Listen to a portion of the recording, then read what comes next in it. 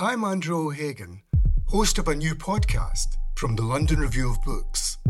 It's about the bloodiest and most controversial event of the Falklands War, the sinking of the General Belgrano. Margaret Thatcher was accused of a war crime. The truth would only emerge in the pages of a private diary. This is the Belgrano Diary. Listen wherever you get your podcasts. Twice.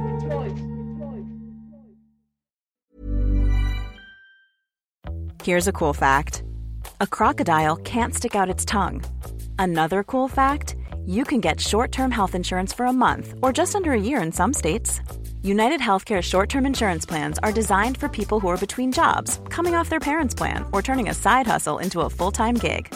Underwritten by Golden Rule Insurance Company, they offer flexible, budget-friendly coverage with access to a nationwide network of doctors and hospitals. Get more cool facts about United Healthcare short-term plans at uh1.com. Welcome to the London Review Bookshop. I've long admired Lisa's writing, and this is very much in the lineage of her previous books. Both of her beautiful memoir, Losing the Dead, where she reached into her family's past with such fine-tuned sensitivity and precision, and of her work on psychoanalysis and the history of the mind, which many of you will perhaps know best from her very brilliant Mad, Bad and Sad. That book uses the stories of the mental lives of individuals, both to investigate their place in the power structures and historical forces of their age, and to learn about the human psyche more generally.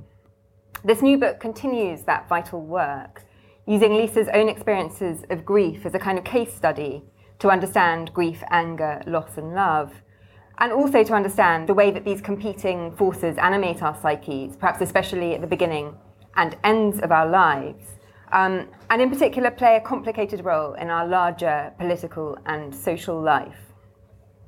It's a book that's very difficult to describe briefly because it's so complex and so ambivalent, never resting on a single point of view without opening that up to questioning in turn.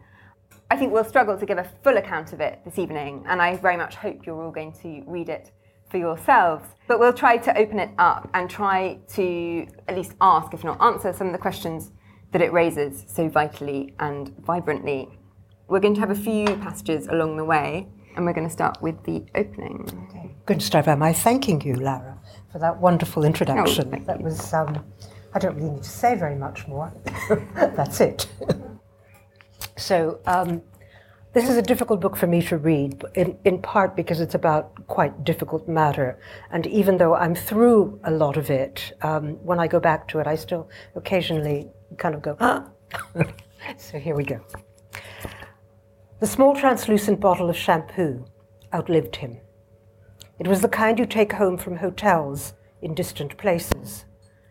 For over a year, it had sat on the shower shelf where he had left it. I looked at it every day. I couldn't bring myself to move it or to use it. When I finally picked it up, it was caked and slightly clammy to the touch, like perspiring, not quite healthy skin. I put my glasses on to make out the indistinct print on the front of the curve. For the first time, I could see that next to the stylized palm tree, vanishing letters spelled out memory of senses. I put the bottle back on the shelf, quickly. Though I had rid the house of bags full of clothes, unopened packs of tobacco, wires that belonged to defunct machines, and some of the other random leavings of life, I somehow couldn't chuck that tiny bottle. Superstition. We all know the dead inhabit select objects, even when we might also believe that they've gone to meet their maker or joined the elements in a field or river, or their everlasting souls have traveled up to heaven to be judged by a supreme court at which angels bear witness to their deeds, good and bad, and 11 months of purgatory await. Superstition, from the Latin over plus stand. A presence stands over us, one whom we fear or who might just bring us luck. Or perhaps, as in surveillance, that presence compounds security and fear.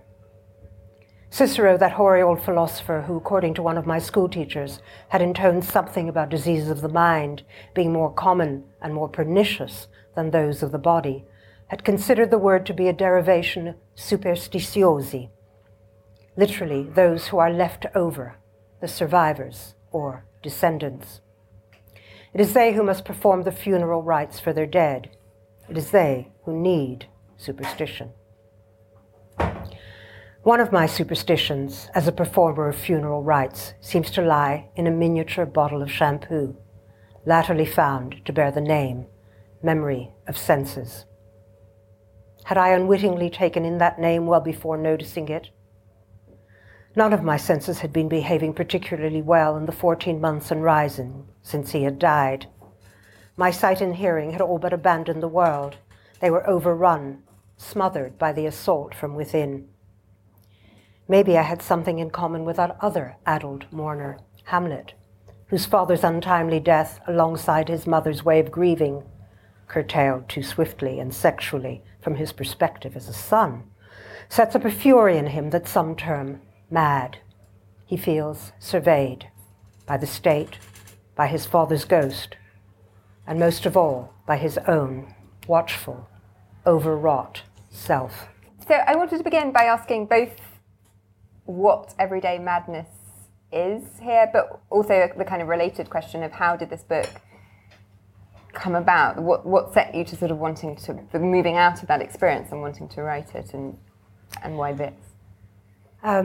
Well, I think everyday madness, and some of you will recognize this from other extreme moments in life, because I think there are extreme moments and a particular concatenation of things can come into play, or a particular concatenation of mental and emotional events can come into play. One of which is this state of superstition in which everything in the world takes on extra meaning or excessive meaning, and coincidences seem to come into being.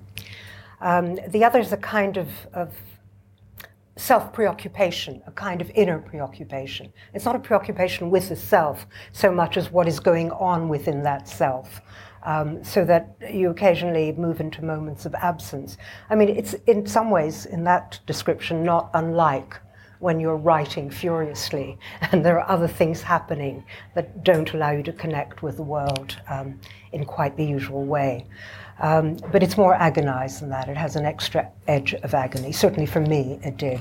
And the other thing that probably characterizes that state is a sense that what Freud would have called the superego has taken hold of you in a rather nasty and punishing way. So that probably there's a lot of self-abasement and an inability to live up to an image that you would in ordinary states probably have of yourself. And I recognize that state from, some of the studies that I've done in that area, where there is a kind of a punishing voice, internal voice that says, no, it's not like that, don't,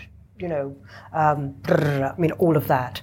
And so that's the kind of everyday madness, but at its edge of the everyday. I mean, it is actually a kind of madness, but on the surface you can see him quite well. It's a kind of, people, Lacanians will often talk about the fact that, and I'm not a Lacanian, but Lacanians will often talk about the fact that people are generally, and quite ordinarily, in a state of psychosis because the world is over-meaningful and you know that there are paranoid forces at work. Well, that's very much like a state, right, I think, for some people of grieving.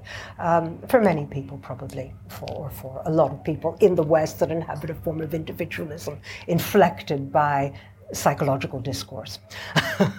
What was the second part of that question? So really how from that state, which doesn't sound that conducive to producing a kind of wonderfully ordered memoir, this came about, and why this in particular? I started working on this book, or I started the actual writing of it, a good time after John had died, probably about 14 months. I think that's what it says in there, and that's probably righter than my memory now. The reason I started writing it is that I was still very close to that state, but it seemed that I was getting a kind of a point of view on it. I was becoming a little like Montaigne. Montaigne is always one's kind of, ideal character when trying to pen anything about the self, because what he talks about, in fact I wrote down the quotation, I can read it to you, is the fact that when he's writing about the self, he's also quite capable of not being swallowed up by that self. This is not I mean, in some ways it's an expressive book because I wanted to communicate a state to you, but it's not expressive in terms of an overriding emotion that was taking hold of me while I was writing. And Montaigne says, it's on the Art of Conference, I dare not only speak of myself, but to speak only of myself. When I write of anything else, I miss my way, wander from my subject. Well, that's not quite my case, but the second part works. I am not so indiscreetly enamored of myself, so wholly mixed up with and bound to myself, that I cannot distinguish and consider myself apart, as I do a neighbor or a tree. And I had begun to be in that state where I could, and I've always been rather self-reflective. I think that's probably an accident of growing up with too many languages, that you can be many people and you can watch yourself from a distance. And I could see myself and the strange world that I was inhabiting. And I knew it wasn't a very happy one. And I thought, because I wanted to write it, and writers quite often need to write in order to come to some place. I mean, I think that need is interesting because meshed with. Yeah, people can think that need means that you're kind of writing out of emotion, but it's not always that. It's partly the need to step away. No, I mean that's why, in a sense, I quote Montaigne, because I don't think, although I think there's probably a lot of emotion in this book, and there's probably quite a lot of passion in one way or another, and it probably sounds, because I can be that kind of writer when I choose, as if I'm gripped by it at that time and place. That's because I'm enacting the character that I also am, but also I'm not altogether anymore. Okay, it's very simple. It's like Wordsworth, emotion recollected in tranquility, and that's what memoirs on the whole do. And did it begin with these very specific scenes about grief, or did you know the whole shape of it from the start? Well, it actually began with that bottle of shampoo, because for some reason that bottle wouldn't leave me alone, and I couldn't get rid of it. It just stopped something. I have this standing shower, which isn't terribly beautiful, but it has a ledge, and on the ledge there's shampoo and blah blah. And this little bottle of shampoo is about that big, would stare me in the face every day, and I knew that I should get rid of it because it was John's, and one shouldn't hold on to things for too long. In any case, it wasn't very beautiful. It was rather clammy to the touch. But you don't wear your glasses in the shower, so I'd never really looked at it properly. And then one day I suddenly thought, I'm going to look at this. I'm going to see what this writing says. I mean, I can't see it, I'm blind half the time. So I put my glasses on, and suddenly I saw that next to this rather pretty, simple palm tree, it said memory of senses. And I thought, oh my God, that's it. That's what it's about. And that's why I haven't been able to get rid of it. It took me quite a while longer to put it away. I didn't quite get rid of it. I put it somewhere else. And did you know from the start that the book would have these three sections? For people who don't know, there are these. Maybe tell us just a little bit about what these three sections are. Okay, so the way the book happened, and it did happen like this, in part because I didn't know where I was going to end up. I just started writing, and I wrote the first section quite quickly. Which is about grief. Which is about grief. And this predominant emotion of anger that I was caught up with within the grief, which I hadn't expected. I mean, I think we all have an internalized emotion of what mourning is like, or an internalized idea of what mourning is like. And in my idea, and I was obviously wrong, even though I had read books about this, I had thought that it was a state of missing somebody, of a kind of elaborate nostalgia, if you like, in which all the good things of life came back, but none of the bad ones. And in fact, the state of grief for me was very, very different. It hadn't been that different from my parents, because I think mourning your parents is not like that. I don't think it's quite the same shape. There are elements that are the same, and parts of it can be very alike, but I don't think it's altogether alike. But, somebody who's been a partner, a husband, a lover, a co-worker, somebody who's actually been totally enmeshed in your life for a long part of your adult life, the feeling of splitting out was very different, and I was very angry. And I didn't know why I was angry, but I was angry for all kinds of reasons that I try and elaborate in the book. But that anger collided with a particular anger in the political world, in the civil space, if you like. And I felt it because every time I went out, something terrible would happen to me. At first I thought, this is my fault, or this is John's fault, or it's the fault that of the state that I'm in. But when I talked to friends, they too were having these terrible encounters in the public sphere. I mean, whether it was the raging voices on the radio, this is post-referendum, whether it was the fact that people were talking over each other on the television news in such kind of momentous ways, particularly after Trump had got in, that you couldn't make out what anybody was saying. And, you know, our newscasts tend to be quite, even when they're talking about death, I mean, you know, they're quite ordered. So all of this was happening in the political world, and I realized that there was a kind of anger that there too had been unleashed. And I wanted to anatomize, to discover, and I'm a writer, so I discover by writing. I don't actually sit and think. I mean, I do occasionally sit and think, or things come to me, but mostly I learn things when I ask questions when I'm writing. And I wanted to discover why it was that my inner state, as this, you know, this woman in grief, if you like, was so akin to what I was encountering in the public realm. It was palpable, and so the second part of the book is, in a sense, an anatomy of anger out there in the big wide world. You know, in the encounters you have on the tube, in my case with greengrocers on the street, you know, all kinds of events in my daily life, car rage. I mean, you know, this stuff that goes on all the time, and the fact that we were in a moment of political history when the politics of emotion had really taken over and been unleashed by certain kinds of fiery celebrity-style politicians lying quite overtly and blatantly in the public sphere in ways that most people recognized, even though they were drawn in by it. And the being drawn in by it was interesting because I too was drawn in by it, and I'm, you know, normally quite a calm and reasonable person. You know, I'd find myself not only screaming at the radio, but you know, wanting to kill. And, so I wanted to analyze that, and that's what I do in the second part of the book. And in order to analyze that, I had to go back into my own past as well. No, I think about anger. I think we'll build up to anger by way of a bit more on grief.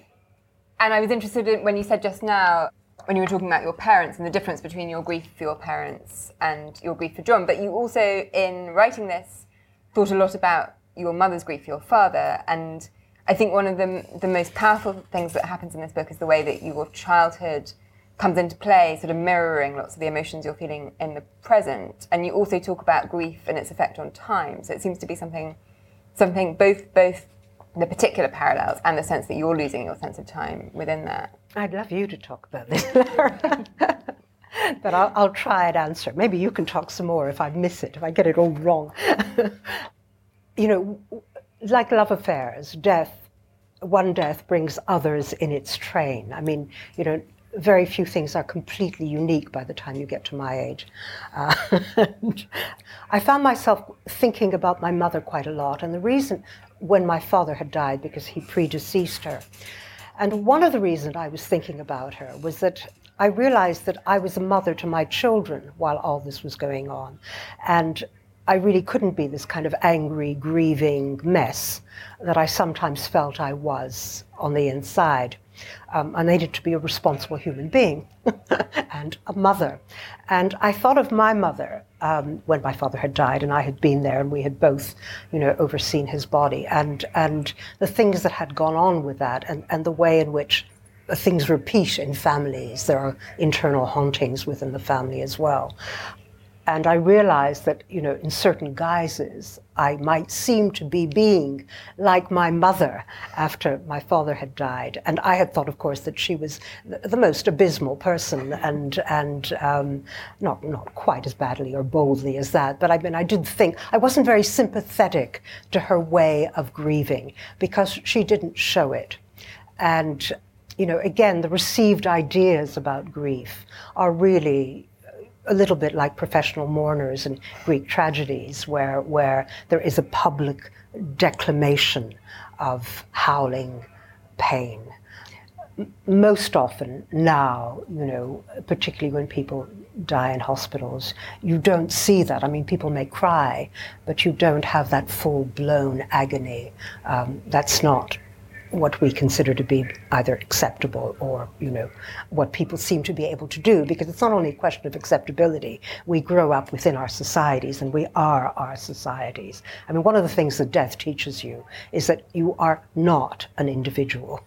There is probably no such thing. You are actually made up of many other people, and you are also probably, those many other people are influenced by the forms which your society takes on board.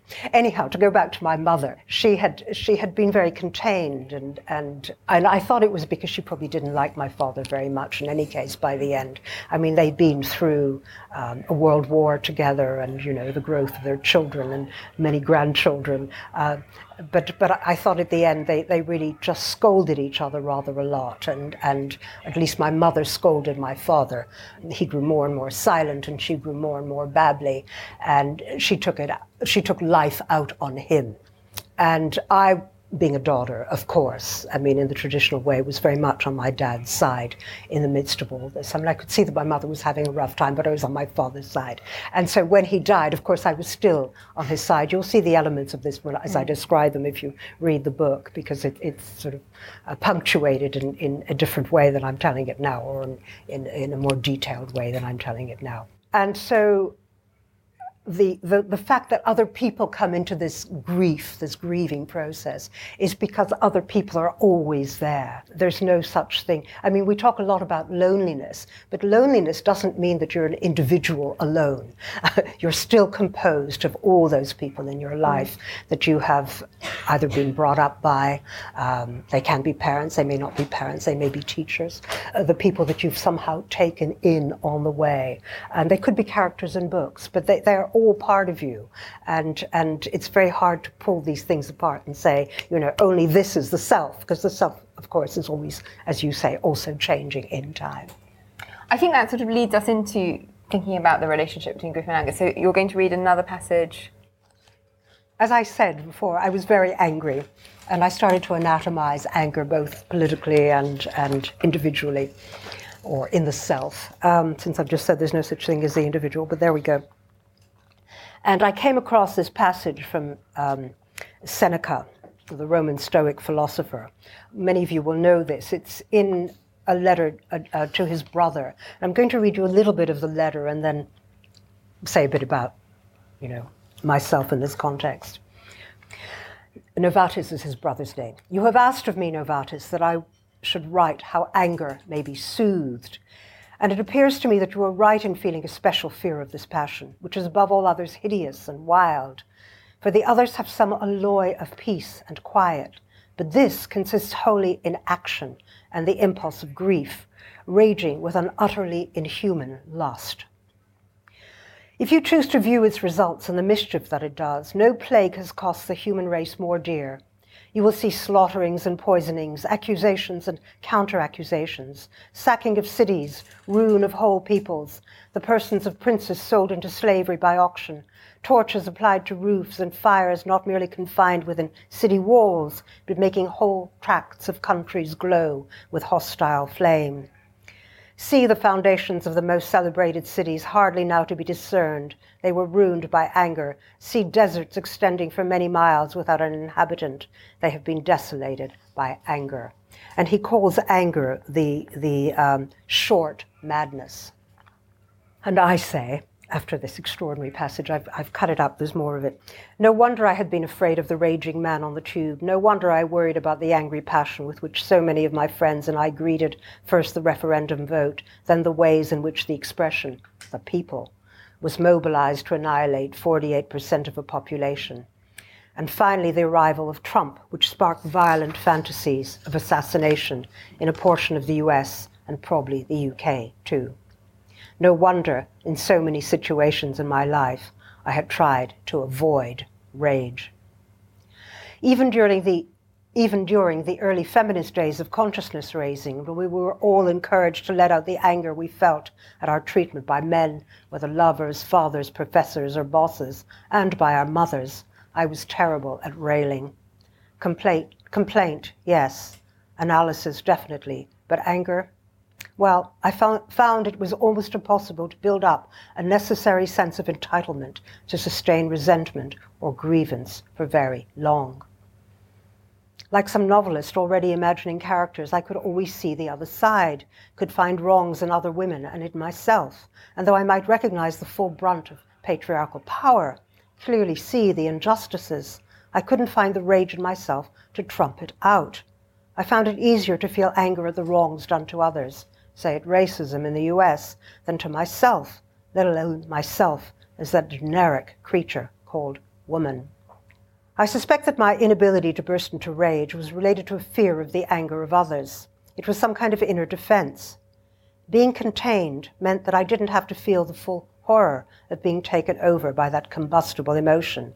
I didn't have to be, or to go, mad. I didn't feel better after explosions. Even as a teenager at my parents', I didn't feel cleansed or virtuous for more than 3 seconds. I felt depleted, less than human. Later, I always preferred to distract myself with a book or a conversation that didn't dwell on ills. Repeated it over and over, eruptions over wrongs that were minor in the scheme of things, filled my universe in a gloomy black ash from which an exit was hard to find. Anger, from my experience of it, only bred more anger. Hang loose, let it all out. The fashionable dicta of the 60s and early 70s just didn't work for me. I liked form. I liked restraint, even if I hadn't yet read Seneca. I liked civility, the necessary constraints of society, of the company of others. I was in the wrong generation. I was also, after John died, in the wrong skin, and it seemed in the wrong country. Thank you. It's an incredible passage, and I think this whole section about these many different types of anger, I mean, it really resonated for me. It made me realize how frightened I've been of feeling angry and of other people's anger and how sort of paralyzing that is. Do you think, I think you have some sense that there's a kind of generational difference among women, that women are finding it easier to be angry? Is that? I think people generally now are finding it easier to be angry. And I think women too. I mean, I think the Me Too movement is a way of actually saying, yes, be angry. And, you know, there are many objects of anger, many of them perhaps predatory men. I didn't have that in my life, but you know, yes, I can see it. And there's also the kind of anger which is, you know, what I call in the book ressentiment, which you all know about in this bookshop, and is about, you know, the politics of resentment, which also have a burden in the musical sense, the anger to them all the time, and which can be sustained over long periods and are about injustice. And I do understand that kind of anger, and I do occasionally share it, but not to the point where I can go out and kill somebody, although these days you never know. But I think, I mean, my own sense of where this book takes me in exploring anger is that anger is very useful if you can use it as a negotiating position, if you can bring a kind of rationality to it. I don't think it's very useful in explosions. Imagine the softest sheets you've ever felt. Now imagine them getting even softer over time. That's what you'll feel with Boll & Branch's organic cotton sheets. In a recent customer survey, 96% replied that Boll & Branch sheets get softer with every wash. Start getting your best night's sleep in these sheets that get softer and softer for years to come. Try their sheets with a 30-night guarantee. Plus, get 15% off your first order at bollandbranch.com. Code BUTTERY. Exclusions apply. See site for details. And I think politically what we're now suffering is a kind of explosion, which keeps being, you know, the fuel keeps being put on the fire so that we can all continue to feel explosive. And I fear that after the full burden of the explosion has taken place, we'll be left in a very sorry place because we haven't negotiated. One of the things that's so powerful about your book is the way that it kind of shows each of us as living in our own personal universes of kind of damage and fear, and in which the anger is such a sort of unstable force, and yet this political world in which we're sort of required to see it as stable. And I think this will be something that, I mean, it feels quite a sort of challenge of the book to sort of look at political life as made up of... Yes, of personal life, yeah. And many personal lives. I mean, I think there's a way in which politics and the social sphere bring out certain things that are within all of us. And it can bring out our reasonableness, and it can bring out our civility, it can bring out our kindness, our generosity, or it can bring out other things which are probably not so very useful at most points in time. And where they do happen, I mean, where you think of revolutionary moments, they have been useful in a sense, but they haven't always ended up with justice either. And usually only elements of that justice have come in place after a great deal of horror.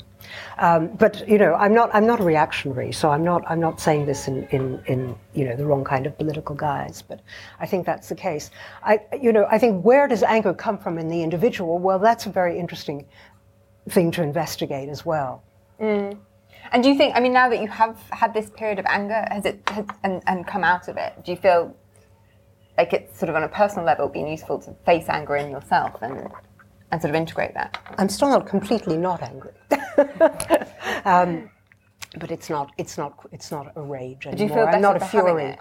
I mean, do you think having had it? No, I don't feel better for having had it. Not sort of feel better as in happier, but sort of, do you think it's a kind of a necessary part of the psyche? Well, I think I've learned something, but I've only learned something by actually doing quite a lot or making a great attempt to think about it. I don't think I would have learned it if I just had the rage. Yeah. It's not a simple process. I mean, you know, I know a lot of people explode and then they're fine. I've never quite been able to do that, and I try and see why. I think for me, I feel like my fear of anger sort of enables me, prevents me from facing situations as a kind of equal player. If your first instinct is to run away. Yes. Well, you know, Darwin says anger is a fear or fear and flight emotion. I mean, that's where it comes in the animal kingdom. You know, you bare your teeth and you scowl and then you fight or you run. And of course, I mean, that's the case, but we're more complicated than that as well. I think a lot of the anger that women feel now and men feel against women is actually, it's both very interesting and useful, but also potentially very dangerous. I mean, I've been through, I'm old, I've been through 2 backlashes now, and I think with each sets of gains that women have made in this sphere, there has come a kind of a backlash amongst men, and it hasn't made relations between what we now call the genders any easier.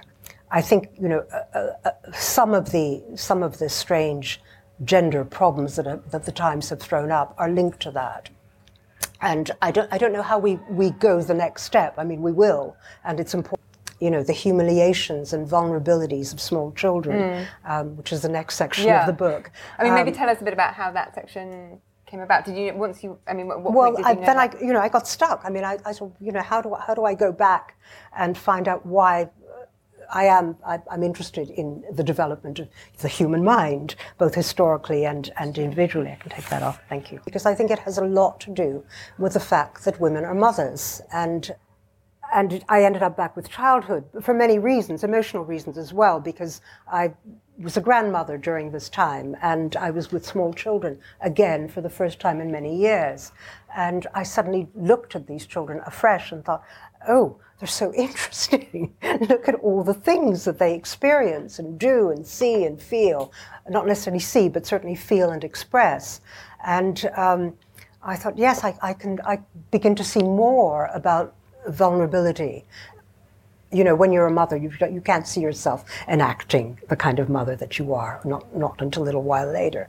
But I can see why small children are afraid of their parents, why they turn away from them, why, you know, as a grandparent, you see a great many more things, and it's very interesting. So the humiliation of small children and the vulnerability of small children, I think, particularly with men, feeds eventually into their misogyny, because they've experienced this and they've been so much with women as small boys, small girls too. Women don't love mothers either, let's not forget. And one of the things you bring out in that final section is the sort of rather moving story of your grandson Manny and his sibling rivalry when his brother is born. Perhaps this is the moment to hear some of that. I think one of the great things about this passage, which Lisa is going to read, is that it's very funny, and As a kind of reminder that this is also a very often funny book in places. This is a funny book. Yeah. This is a book with a lot of humour in it, I hope. I hope you get it. Humour is not always easy on the page. Okay, so my husband, John, was very attached to our first grandchild, and that's one of the reasons that he appears in the books with such emphasis. But he wasn't around when the second one was born, and Manny went through what many children go through when they have siblings, as Lara will testify. And I think this is not a part of life that one normally can remember, not even analysis, sometimes an analysis, because a lot of it happens pre-language, and pre-language moments are very, very hard to somehow bring back. Very few people can. So I'm seeing this from the outside.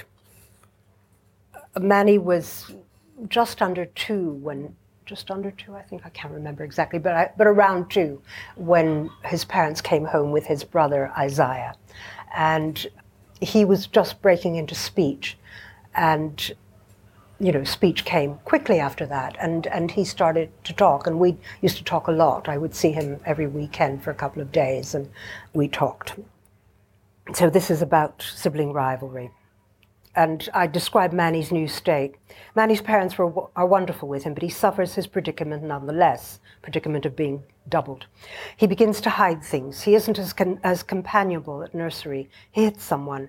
He's not interested in learning things. He has secrets. They're very open, but they're also secret. He no longer seems to know how to hide in hide-and-seek games and always just wants to be found. Maybe hiding is too scary. Maybe nobody will want to find him again. The images on my stairs go scarier too, particularly a large drawing of a grizzled, mustached, bare-chested and bespectacled man reading a newspaper in a striped deck chair on a beach. He's sitting next to a woman, but Manny never notices the woman. It's the man he insists is his dad he's intent on. All this drawn man shares with his father is gender, but he's terrified of him. In Manny's eyes, no matter how much I explain, this remains one very angry dad man, as furious as Manny was when his brother was brought home. That's an earlier scene. I have to hold his hand and protect him to go past the drawing.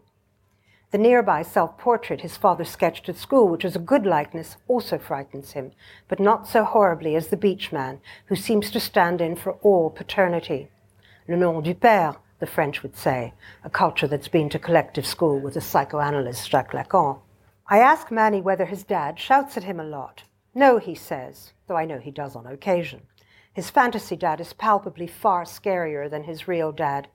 It's probably because he's feeling guilty and is worried about punishment. Castration anxiety, Freud might have said, which only means fearing you'll be cut down to teeny size from the omnipotent feeling your mum first gave you when she answered all your cries and you adored each other. Punishment in Manny's internalized world seems to be in the offing at every moment. Loving his little brother, demanded and expected as it is, and sometimes even felt, is proving so difficult. Isn't his just being there punishment enough? His own uncontrollable desires to hurt are far more murderous, I suspect, than what he acts out, however surreptitiously. They're not approved, even by himself, and he's always feeling guilty, even before he's done very much. But he's so young, he can't really express his inner anguish or tell us what kinds of thoughts and fantasies run through his mind. Whenever I see the boys together, Manny has an arm round his brother as if he wants to hug him, but the hug inadvertently turns into a stranglehold. It's the same with a pat that somehow turns into a pinch, or a kiss that mutates into a painful squeeze. Yet he can't keep his arms off the baby. He has to cuddle until Isaiah cries or screams. Undoubtedly, as a result of all this, Isaiah has developed an ear-piercing alert signal. We can't keep our eyes off them for an instant. That grizzled spectacled man at the top of the stairs is watching too, even when Manny's real dad or his real brother isn't in the room. This isn't all. Whatever Manny's doing, whether it's running about with the balls or the sticks he has now developed a liking for, or resting, he can't rid himself of his obsession with Isaiah. We're having a walk and chasing our shadows. he suddenly shouts, "Isaiah!" and stamps on the ground. He bites into an apple, and Isaiah turns up. We're singing songs he knows perfectly well, and he interpolates them with his brother's name. 1, 2, buckle my Isaiah, the grand old Duke of Isaiah, and so on and on. It begins to be tedious, as the obsessions of another person inevitably are. The Isaiah tic endears him to no one. I think he knows, but there is nothing he can do. He just somehow has to get through, and we have to help and hold him along the way. Punishment will do little except make us feel better, and only for a very short time. But the exclamation "no" becomes the most often used in my vocabulary. Manny starts wanting to dress up all the time. He becomes a superhero complete with cape. It's good to be big and strong. It's super to be in control of the uncontrollable. For a Spider-Man who can stick to anything, I have a suspicion he'd really like to stick to his mummy, is his favorite. Then Superman, then Batman, but any mask being will do. He's even happy wearing the bottom donkey mask I buy him. He races around happily, makes grand entrances at gatherings. Anything is far better than being himself. In fact, I suspect he feels more himself, far freer, when he masquerades than as that poor, torn creature who's driven to repeat Isaiah all the time and be good to him. Superheroes are big, strong, and powerful. They're not just tiny boys who are enjoined to be big boys and behave like big brothers. Thank you. I think at this point we'll sort of open up to the audience. I should just say in relation to that last section that you know this kind of superego nonsense we use it as a nonsense thing, but you can see it beginning to be there and being very punishing even in a tiny child. This struggle with it and what it does to him. It's horrible. Yes. Questions? I'm experiencing a bit of anger at the moment, and I'm really glad to have it out. You know, suddenly I haven't talked about it. This is really interesting.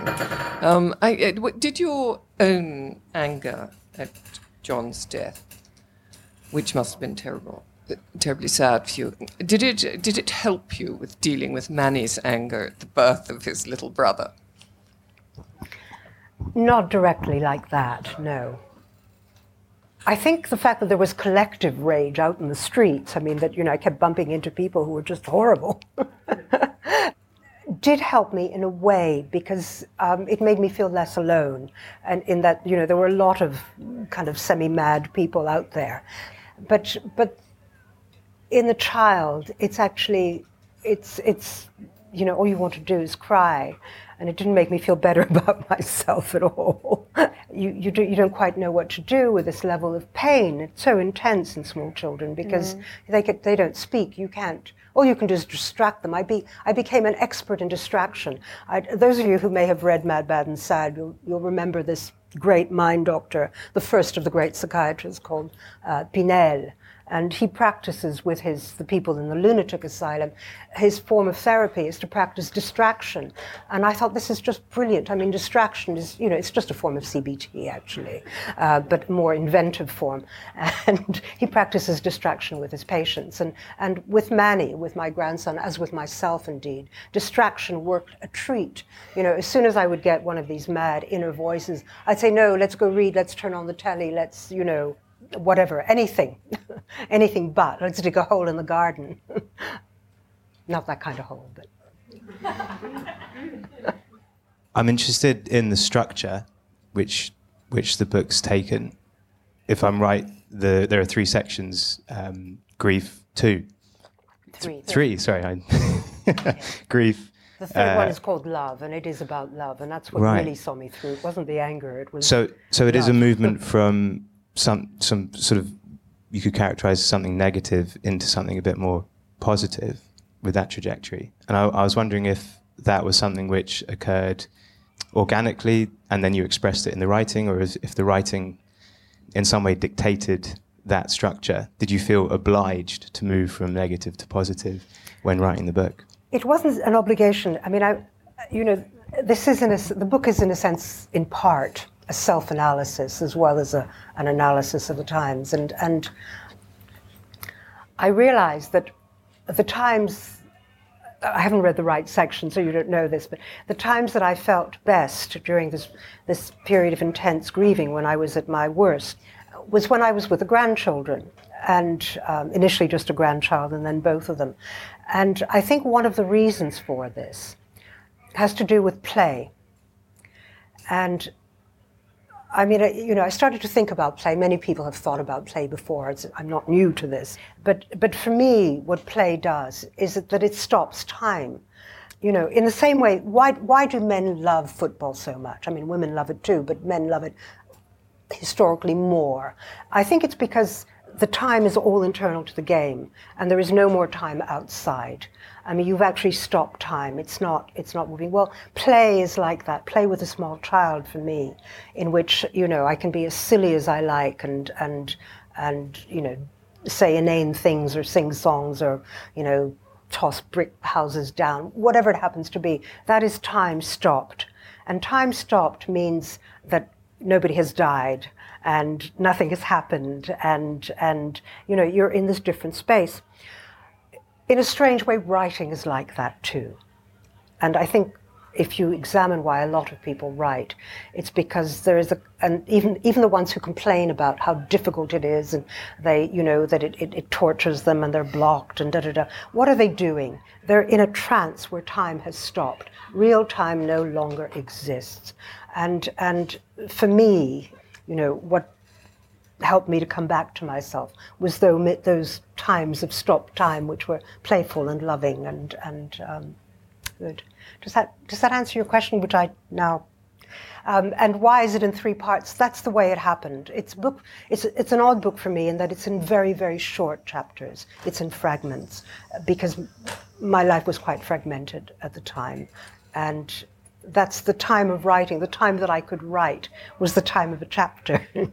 And that's how it happened. And so the form is a strange form. I mean, I think retrospectively it's quite an interesting form, but it happened organically. And did you kind of move? Did you change the order around of those fragments, or did they? The section that I changed the most is my editor here. No. Oh, Louise, hi. There's the great Louise Haynes.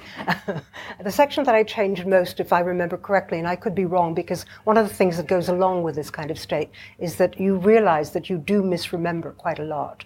You both remember accurately and you misremember, both the past and bits of the present. But as I remember the process, the middle section was the section which worked least well in my first version. And that's because I had taken myself out of it. Mostly. And it was an attempt to look at the political and the social sphere. And it was slightly ungainly in terms of the whole book. And so it ended up with a different balance within it. Lisa, I don't want to ask you to sort of make predictions, but I'm thinking if you sort of went through this whole feeling of grief and rage after John's death, and Manny goes through something similar after Isaiah is born, do you think, and presumably come to some kind of reconciliation with it eventually, or living with those feelings, do you think that it's possible to have something similar in the political sphere after this moment of rage? What comes of it? Oh God, I'm not a very good predictor. That's why I don't go on the Today program too much, because if I have to have a very strong opinion, I immediately think of its opposite. But I think politics goes in cycles. Some of those cycles are far direr than anything I have individually been through and Manny has been through. So I don't want, one doesn't want to make an easy leap from the individual or the personal, the inner, to the public. I think there are resonances. I think they can mirror each other at times.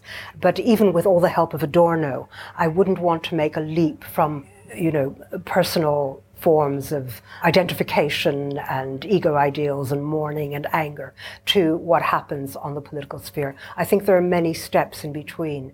A lot of those steps are also economic, which are, related to politics, but sometimes not directly.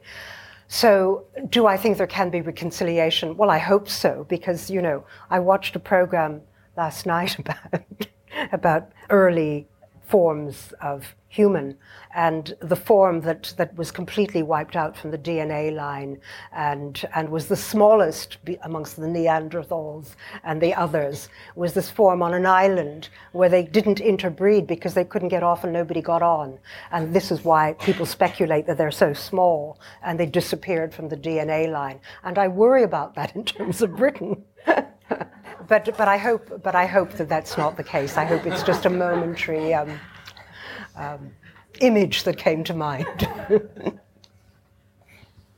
Lisa, I wondered if in your in writing the book you had bumped up against the idea, which is very prevalent in our culture, of closure, and whether you had some thoughts about that, because it's an idea that sort of saturates a lot of thinking about grief, and that can be, in my experience, less than helpful. Okay, well, we haven't talked about that, and we haven't talked about the psychotherapeutic, the counselling.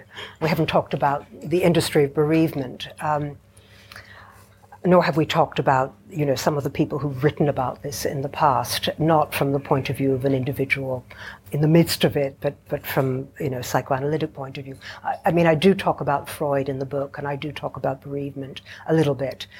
My sense of this is that it's much more like John Berger than it is like anything else, which is the dead don't go away. They're always with us in one form or another. They may not always be with you. They may not be obsessing you as you move along, as happens in the first stage of grief. But they're always there in one form or another. You enact them in various ways.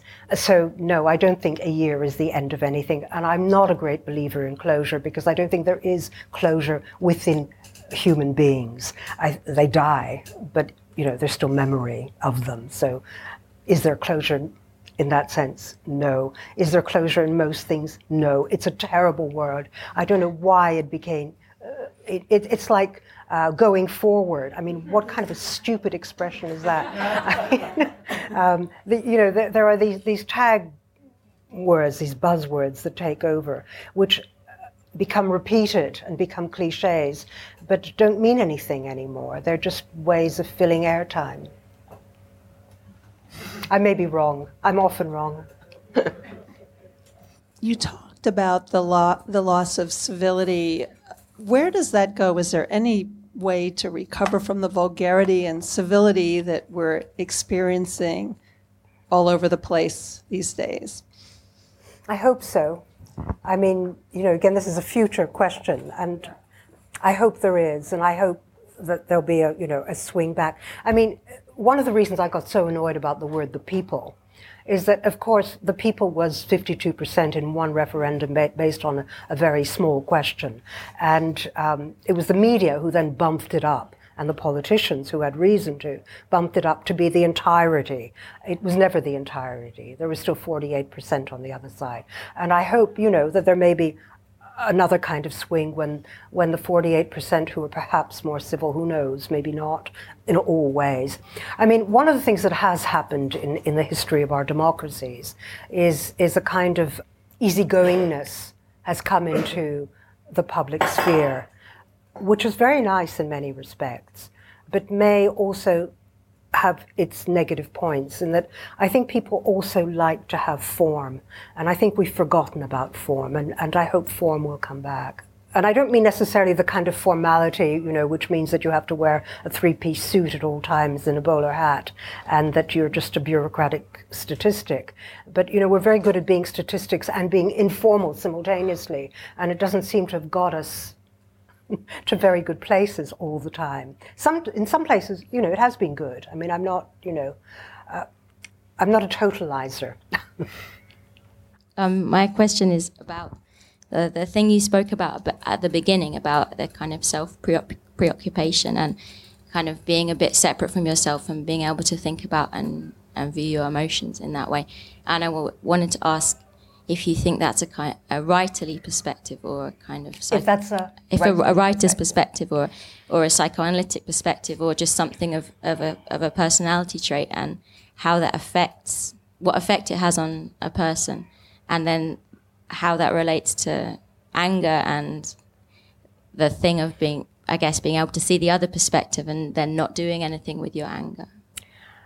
Gosh, I think you have to read the book to get the full answer to that, because that's a very complicated one. I mean, I do think a kind of, almost a kind of anthropological distance from yourself is something that grows up in many people who read a lot of books when they're young, because they play a lot of characters. And so, they're confronted with a lot of others in their imaginary space. And they know they're not those others, but they also are. So there's already a kind of doubleness. And in that sense, the reading of stories or the telling of stories, I think, is a very important function early in life, because I think if you can be a little bit separate from yourself, there's a kind of breathing space in which you can catalyze a lot of the stuff that goes on as you go about your day-to-day life. Maybe that's all I want to say about that, because I've actually kind of run out of steam. I think also the book is there to speak eloquently to continue the conversation. And thank you very much. Thank you, Lara. That was wonderful. Thank you for joining us for this London Review Bookshop event. For more, visit our website at www.londonreviewbookshop.co.uk or search for the London Review Bookshop on iTunes. Imagine the softest sheets you've ever felt. Now imagine them getting even softer over time. That's what you'll feel with Boll & Branch's organic cotton sheets. In a recent customer survey, 96% replied that Boll & Branch sheets get softer with every wash. Start getting your best night's sleep in these sheets that get softer and softer for years to come. Try their sheets with a 30-night guarantee. Plus, get 15% off your first order at bollandbranch.com. Code BUTTERY. Exclusions apply. See site for details.